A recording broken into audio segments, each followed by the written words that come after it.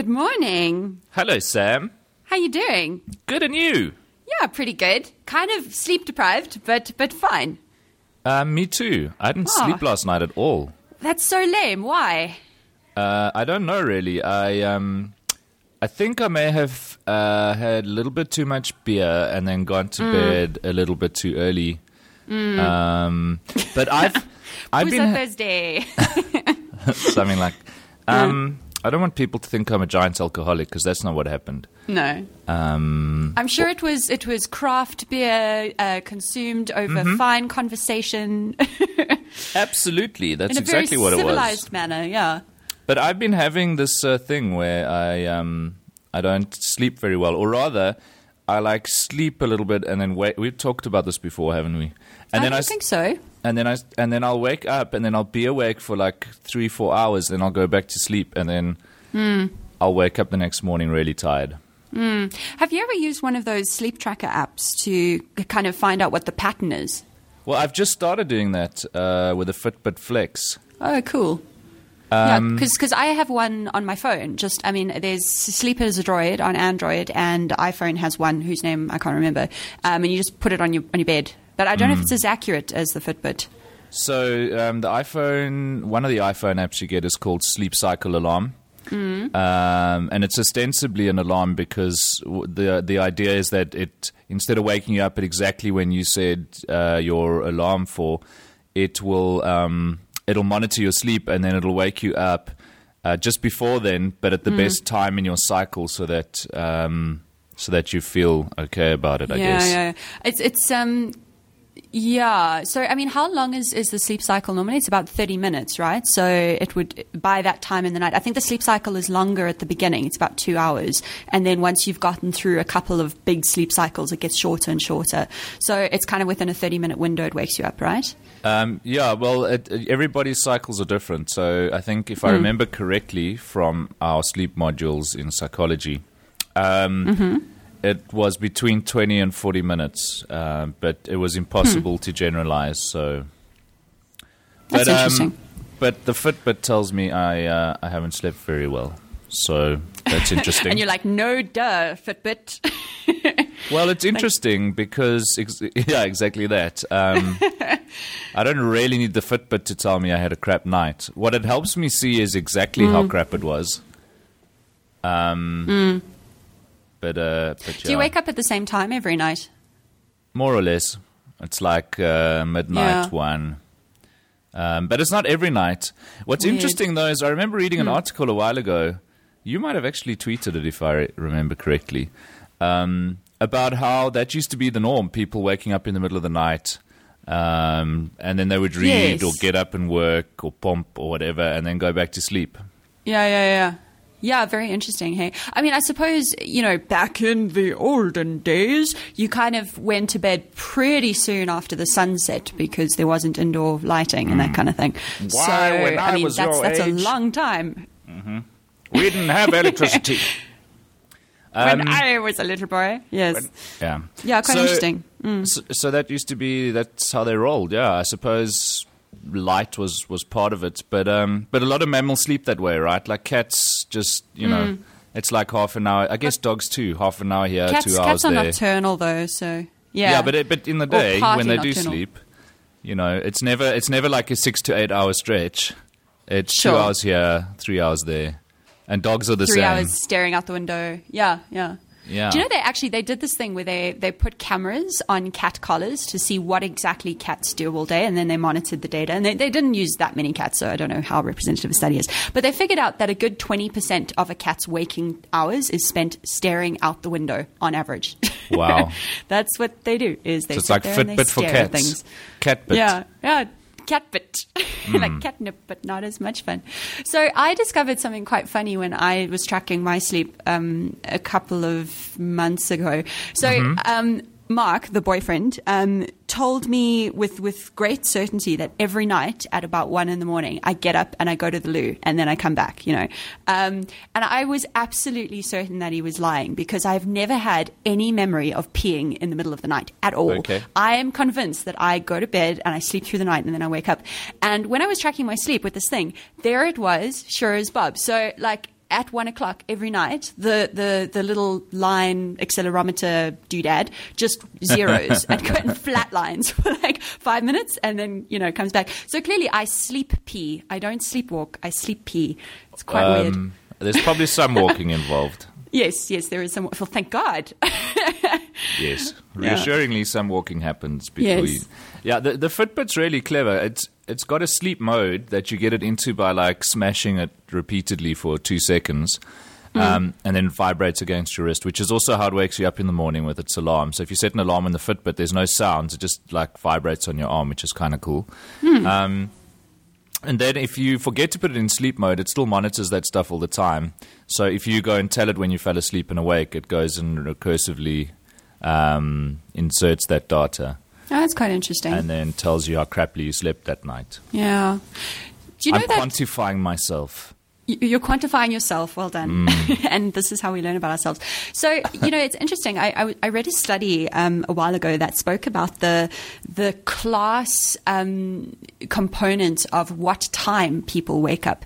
So apparently there's a very strong correlation, at least in America and Europe and those places, between how wealthy you grew up and how late you wake up in the morning. So very working class people on average tend to wake up much, much earlier than the kind of, upper classes, whatever that might mean, who on average statistically wake up much later. It's kind of interesting. No way. Yeah, totally true. Wow. And plays out in my personal experience, but I don't know if that's that relevant. Well, that's anecdotal at best. No, but science backed it up with me, so that's cool. Right. I mean, like my family. I mean, my dad wakes up between 3:30 and 4 in the morning. It's ridiculous. Because my parents were farmers. So they and they haven't been farmers for 15, 18 years, but it's still ingrained in them that you got to get up before the sun and then you got to go and milk the cows. Are they American farmers? Apparently, now. Yes, Wow. in my brain. No, not at all. But it's funny how those habits kind of stick with you your whole life. And then my brother and I, because my parents always woke up very early, even though, I lived on a farm until I was 4 years old, so hardly enough to kind of... Well, half your for life. that to be the reason. Half my life. You are the youngest person I know, so... That's next to my children. You have 2 children, exactly. Okay. Yes, but we've discussed this before. I have no friends as young as you. Am I closer in age to your children or to you? That's kind of funny. Yeah, to you. It's funny because my brother and I both are quite early risers as well, even though this is now kind of a second generation farm children thing. I don't know. It's kind of weird. I wonder what it means. Oh, wait, it means nothing. It means habit. Habit is fascinating. Yeah. Because there are some people who are very grumpy if they have to wake up before 10 o'clock in the morning. Yes, we call these people teenagers or Sam's friends. So there's different developmental stages the brain goes through as well, and your sleep patterns are adjusted throughout. And this comes as no surprise to anybody, but when the teenage brain really needs that extra bit of sleep in the morning. One of the dumbest things we do as a species currently in sort of developed parts of the world is sending kids to school really early in the morning. It literally damages their brains, physically damages their brains. Yeah. I mean, I suppose there's kind of, people trying to deal with the 2-parent working family problem, So if the parents have to be at work at 8 o'clock, because that's also something stupid that our society enforces, that seems to be a large part of the reason. But yeah, I mean, it's definitely damaging. So there's great books about this. The one is called Welcome to Your Brain. And I will look up the author because I have the internet at my disposal. Oh, wait, we're supposed to be taking show notes. Poo. We're going to have to say everything we just said all over again so I can remember what it is. Welcome to Your Brain by Sandra Amott. Okay. 3.6 out of 5 on Goodreads. I'm not sure why. I thought it was more like a 4. It is kind of like a 4, 3.6. I don't know why we're talking about this. The Owner's Manual for the Brain. I remembered a lot about sleep and then learned a lot of new stuff about sleep from that book. That's interesting. Because there's an amazing textbook called In Search of the Human Mind. And I don't know if they still do, but when I went to university in the last millennium, literally, They would issue you with In Search of the Human Mind as your Psych 102 textbook. And it's an amazing book. Like, I've kept my copy of it, and it's just so much fun. And Remind me what it's called? In Search of the Human Mind. Search of the Human Mind. And there's a lot of good stuff on sleep in there. And since you like medical journals, I'm assuming you would like medical textbooks too. This sounds way, way up my alley. Yeah, I took Psychology 1 at varsity, and I really enjoyed it. I loved the child developmental stuff. Was fascinating. Yeah. Learned interesting things. Me too. And then I'm busy reading The Brain That Changes Itself, which is that bananas about plasticity? Too. Yeah. Ah, interesting. It's very much about plasticity. Yeah. And it's fascinating. Yeah. And there's a little bit of stuff about sleep in there too, not much. So some of my favorite brain stuff is sort of how children learn language. I mean, that's just one of the most fascinating topics in the world.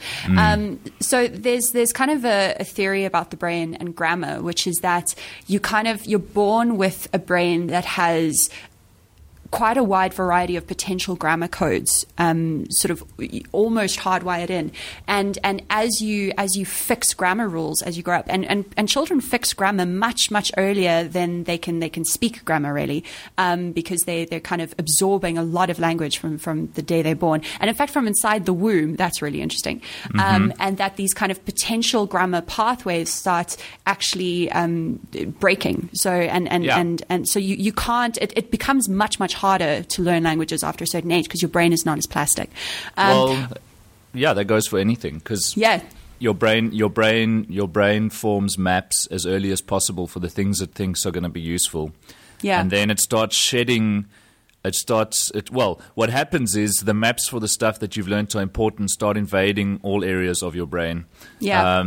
And then the stuff that it doesn't think will be important start getting rubbed out. That's why if your parents speak French to you before the age of 2, they don't even need to teach you French. Just hearing French in the house teaches the infant's brain that there's some syllables that are different from the language you're learning that are probably important, so it stores them. And you can learn to speak French later on in life without an accent because of that. Much more easily. Yeah, totally. It's funny that they've done these studies with infants, like newborn infants, where the way that they measure how infants are understanding something or whether they're interested in something is how hard they suckle on. So if you put a kind of electric dummy in their mouth and kind of what speed do they suckle at. And they do this thing where they have done this thing where they have a whole bunch of infants wired up to these little suckling machines. God, this is sounding terrible.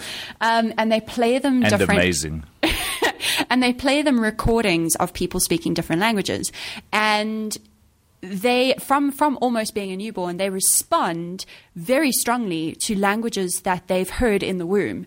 They recognize the sounds and the rhythms and all of that kind of thing that makes of sense. Their native tongue from before they're born. Those things start kind of being wired in. The skeptic in me, though, wonders how that would work because you're fairly insulated in the womb, and sound can't really get to babies. Vibrations can, but I don't think they can hear much because you're essentially immersed in fluid.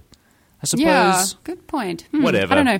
We must read more about this. Yes. So Wikipedia has a whole thing on segmented sleep. Really? Also known as divided sleep, bimodal sleep pattern, or interrupted sleep, is a polyphasic or biphasic sleep pattern where 2 or more periods of sleep are punctuated by periods of wakefulness, along with a nap in the day. It has been argued that this is the natural pattern of human sleep. Naps. When I was at varsity, I used to choose my subjects based on the fact that I could be home by 4 o'clock for my afternoon nap every day. Oh my God, my nap. It has been argued. A case has also been made. I like that. They've got lots of different ways of saying it has been argued. The case has been made that maintaining such a sleep pattern may be important in regulating stress. That makes sense because I have some of that. Yeah, that's very interesting. Ooh, speaking about napping during the day at work, have you seen the ostrich pillow? Oh, I want one. So we've been arguing for a nap room at Quirk because, because we're in advertising, we frequently pull all-nighters. So there's actually, we have been arguing for, can we have a quiet room somewhere that has a bed in it? But then, of course, we realized at parties in the office that, no, just terrible idea. But yes, ostrich pillow. So you just you put it over your head and you put your hands in it, right? And then it blocks out the light. and then you sleep on your desk. It looks ridiculous. I'm not convinced anybody's ever bought one. It looks amazing. Ostrichpillow.com. But one place where I've often wished I had something like an ostrich pillow was on comedy class flights anywhere, really. That could work for me. You get those weird neck pillows, which are kind of cool. Yeah, no, they don't work.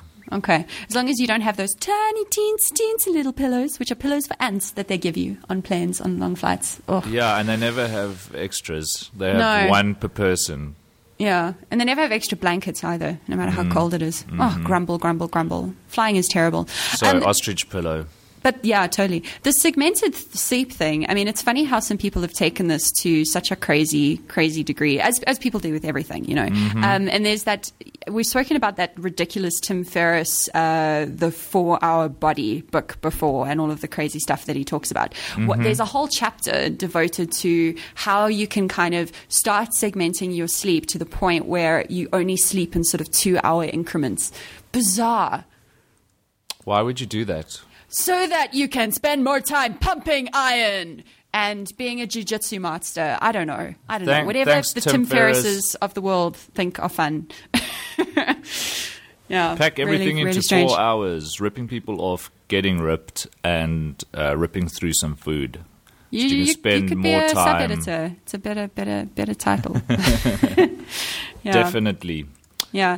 Do you know that they found that when human beings work in completely artificial light environments, or they kind of live in an artificial light environment for a very long time, that what tends to happen is they start by kind of 1 hour, they start lengthening the cycle of their day. The 24-hour cycle starts moving towards being a 25-hour cycle of when they sleep and wake up and sleep and wake up. I thought you were going to say they start developing douchey traits and an affinity for grey suits. And probably very muscular right arms because they're by themselves underground. Anyway, sorry. They, do you know that sometimes these conversations make their way on the internet?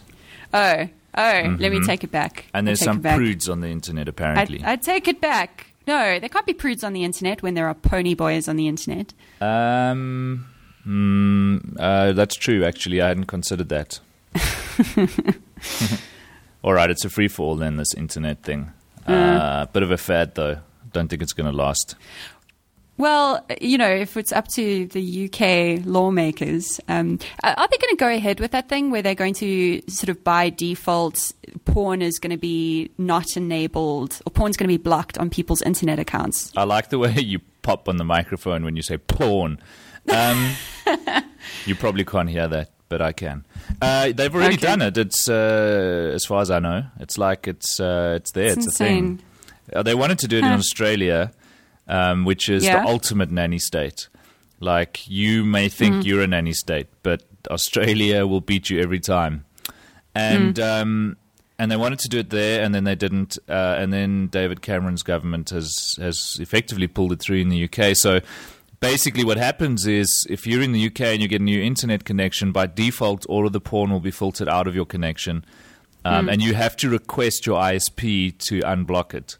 So apparently ISPs have always had the ability to do this, but nobody's ever enforced it. And now, that's so by law, funny. You can't provide somebody with an internet connection unless porn is blocked by default. Can you imagine being the person who's answering that phone line, the please unblock my pornography phone line? Because you know that a lot of people are going to wait until it's kind of a desperate situation before they make that phone call. So can you imagine the kind of awkward conversations you would have of people who are kind of sheepish but also breathing quite heavily? It'd be so funny being the guy answering that line. Well, I suppose well, the other thing is, how do you know, right? That, like, how, on what basis are they identifying things as porn? Because there's the filters to do that aren't well, from what I know, aren't really very good at it. Like, there's some major porn sites that are quite obvious to add to a filter. Then there used to be technology that would look for skin. Oh, well, that's just problematic. Skin-colored pixels and then block on that basis, which is ridiculous. What if you're wearing like a nude-colored skirt or, that? Oh, that's just silly. So that didn't last. Yeah. How do and- the software that parents put on those kind of child protection things, how do they do it? As far as I know, it's a classic like blacklist of sites that they've databased. But yeah, I mean, it's, you know, if you're gonna do something that extreme, then you have to be able to do it properly, and I'm not convinced that they can. I'm surprised they didn't wait until an election year before they pass this. This is an ultimate kind of, you know, way to win easy votes amongst conservative and lose people. a lot of votes, I suppose. So you do it midterm, and then you hope everybody forgets about it, except the people who really care. Maybe. Or something. I don't know. Yeah, I think in South Africa, at least, I mean, there's probably far more porn is evil and is You did it destroying the again. society. People, at least in public. You know. Oh, you did it again. What did I with do? the I can't P. hear myself. You know, microphone pop on the P's when you don't have a pop filter. Okay, When you don't have an old wire hanger that you've put a stocking over and put that in front of your mic, and you pop your P's, I'm popping my peas with the porn. especially on the porn, Yeah. not And so maybe much on the sleeper. That's embarrassing. Oh my goodness. You have to do some post-prod here. Oh, you think that's embarrassing? Stick around. So sleep and porn. Let's not put those two things together. Well, I suppose it works nicely with segmented sleep, right? Yes. What are There's you a doing time during for your sleep gap? everything. That's funny. That's not what I do in my sleep gap. Mostly I read If Charles you Bukowski and did, feel I sorry for wouldn't myself. judge. Sorry, what are you reading? Charles Bukowski. Oh, brilliant. Which one? I have been reading Ham and Rye. Lovely. And now I'm reading Love is a Dog from Hell, which is not his best work as far as I'm concerned. Oh, really? Yeah. But it's pretty much porn, so... you know. Yeah, you know. And I love his poetry. Oh, he's so amazing. Yeah. Well, he was. Is Charles Bukowski still... I shouldn't be asking this on something that might end up on the internet, because I should know. You can ask me, Simon. I don't judge. I have no idea whether he's still alive, if that is I don't your think question. he is. I'm sure he's dead. I'm sure that having lived the way that he lived, he should be dead. Yeah, he died in 94, apparently, says Okay. the internet. Says Wikipedia. Thanks, Wikipedia. He was quite a guy. Yeah. Was our Charles. Yeah. How old would he have been? 20 to 94. It's 74. Yeah, no, he had a good run. 74, yeah. He got Yeah. punched a lot and drank a lot of whiskey. Yeah, I'm surprised he made it to 74. All of those kind of Beat Generation dudes, you kind of imagine them dying in a blaze of tuberculosis and I don't know, liver failure at like 35. Yeah, he reminds us that, you know, when you have that kind of predisposition for really, really, truly not giving two shits and a fuck about anything, and you're lazy, and you get punched a lot and you like whiskey, you're basically going to end up a journalist, an author, or dead. Those are your options very early in life. I do get very happy when you read about stories of people who clearly, you know, were not very healthy, did not exercise, did not eat well, and probably did not sleep according to the proper, you know, sleep cycles that we're supposed to have, and yet still live to a good, decent age of 74. It's part of it. Vindicates the yes, it's all just nature. Some of us have genes and are going to live a long time, and others are not. Yeah, so that's good for Charles Bukowski. God bless him. That's what... Oh, ham... clever. That's why I called it Ham and Rye. Why? So I'm not making the connection. Because he got called a ham, and he was constantly on rye whiskey. Ah. There we go. Click. Brilliant. Brilliant. Literary scholars around the world will be rejoicing at this discovery. So this is becoming a bit of a book show, isn't it? It is a little bit, which I'm okay with. Yeah, I'm okay with it. Let's Yeah. roll with it. I mean, Let's roll. you know, I don't care, Yeah. whatever. We can talk about whatever you want. And you know, when these conversations, as they do make their way onto the internet, I'm sure I'd be okay with it if I was listening. Bukowski. So I'm writing down. I think instead of show notes, we should just have book lists. Like required reading for this episode includes. So if you wanted to find the show notes for this conversation, where it makes its way onto the internet, this would be episode... Hey, this is our 10th episode. Woohoo! Crack open some virtual champagne over the interwebs. So you'd go to seed.tv/TBTD. Oh, wait, our previous episode is playing in my ear holes. So seed.tv/TBTD. That's T for Turbo, B for Birdie, T for Titties, D for Delta, /10, and you would find the show notes for this conversation. Except that I haven't really taken very good show notes. I'll beef them up later. So you might find show notes, but they might be crap. You might find a place on the internet where somebody has scrawled together some things that are not like the other things in the list. That I don't make very good sense early in the morning on Friday, do I? Especially not after having slept very well. So what are you going to do about this? Is it something that is degrading your life? Is this waking up in the middle of the night thing? I'm probably more of a grumpy pants than I usually am, maybe. I don't think I've ever really seen you grumpy. But that's because you make me happy.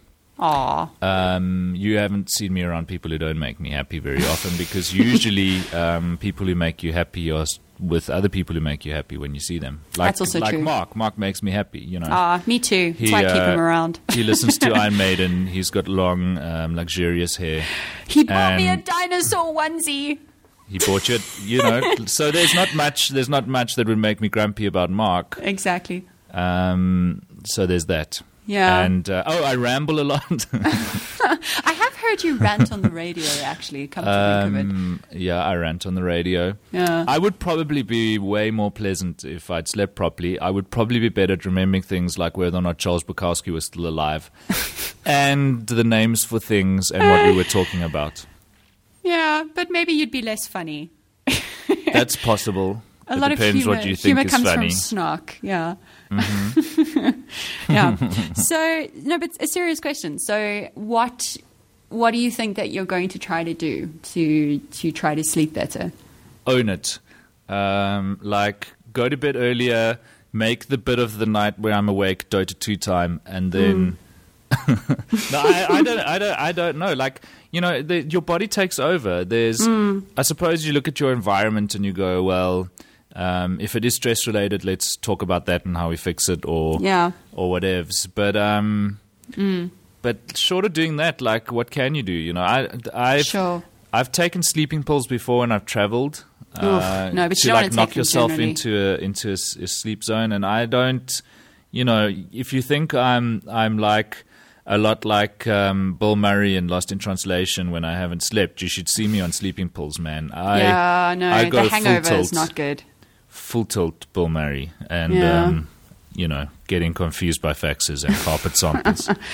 Also, I don't know if it's healthy sleep. Like, I don't know if you dream while you're in a sleeping tablet induced sleep, and all of that stuff is really important for your brain to function properly. I don't know. I never feel properly rested after taking sleep tablets. Like, I feel like I've slept, but not process things, I don't know, or done that whatever mental washing machine process happens when you sleep that makes you wake up feeling refreshed. Yeah. Look, people who don't sleep on airplanes will do anything to get to sleep, but I very quickly learned that I felt as crap the next day if I had taken sleeping pills. There's something about pretending to be asleep on an airplane. I'm not sure. It's a culmination of things that just makes you feel crap the next day, no matter what you did or how much you slept or... Fair enough, yeah. So I find that light is quite important for me when I'm going through phases when I'm struggling to sleep. Like, oh, hell yeah. Yeah, like I find it very important to kind of be outside during the day a little bit and kind of have real light somewhere. And then to make sure that the room starts darkening, gradually a couple of hours before I'm going to bed with kind of a warm side light helps a lot. Staring at your computer screen does not help you sleep well. Well, and you should probably ban things like smartphones from bedrooms. Yeah. There was an interesting study. I haven't looked into it, but apparently just your brain, like just knowing that the phone's next to your bed with all of that delicious information messes with your brain and your sleep patterns. And And I mean, it's become the first thing people touch in the morning that isn't Yeah. part of their anatomy is their phone. They just go, boom, phone. The moment your eyes are open, and then the Twitter and the garbage flow begins. Absolutely. And it's such a pity because that is the kind of the time of day when your brain is cleanest and could potentially have its most profound thoughts. But you start feeding it with stimulus, like from the moment you wake up. So I'm gonna ban the phone and That's a good rely idea. on the Fitbit to wake me up. Yeah. And play a lot of video games. And, that's how most good plans begin. Yes, I think that's a great idea. It's a good start. Cool. Okay. All right, Sam. I'm going to let you get back to your Friday, but this was fun. Okay. I will let you get back to yours. Thank you very much, lady. I'll chat to you next week. Let's talk next week. Okay. Bye-bye. Bye. Bye.